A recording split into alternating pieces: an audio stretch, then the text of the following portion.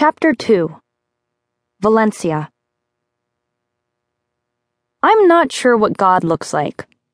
I don't know if there's one big God in heaven, or if there's 2, or 3, or 30, or maybe one for each person.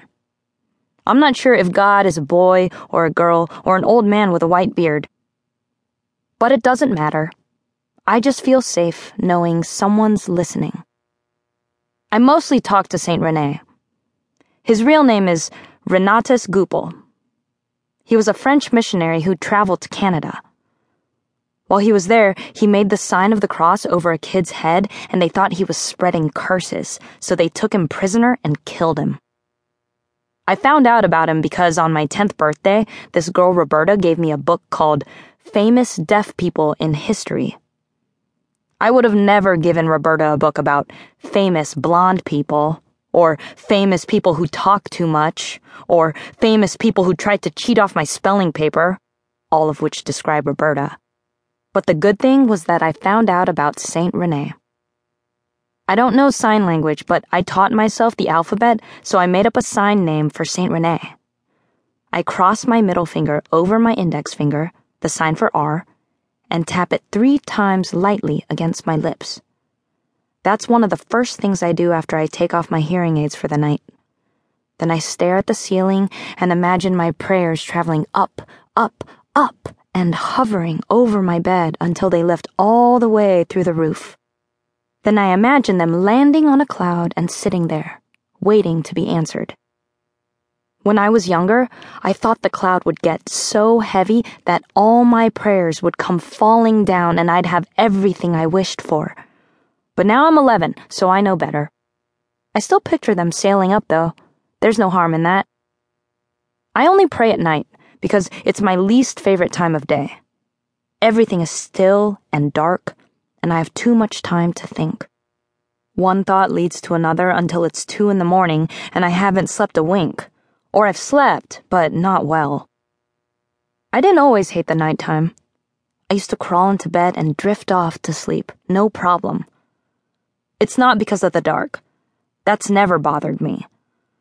One time my parents took me to this place called Crystal Caverns, where you went underground and couldn't even see your hand in front of your face. I wasn't scared at all. I loved it down there.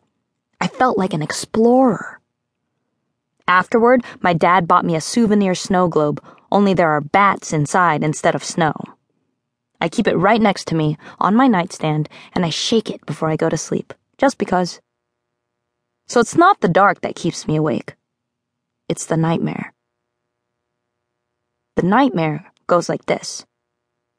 I'm standing in a big open field, one I've never stood in before. The grass is yellow and brown under my feet, and I'm surrounded by thick crowds of people. Nightmare me knows who they are, even though they don't look like anyone I know in real life. They all look at me with round black eyes without whites in them. Then a girl in a blue dress steps forward, away from the crowd.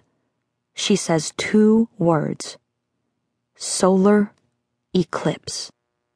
I know what she's saying even though I'm not wearing my hearing aids and she doesn't move her mouth. That's how it is in dreams sometimes. The girl is pointing skyward. Nightmare me looks up to where she's pointing and watches attentively, not scared yet. I crane my neck along with everyone else. We all watch as the moon moves in front of the sun.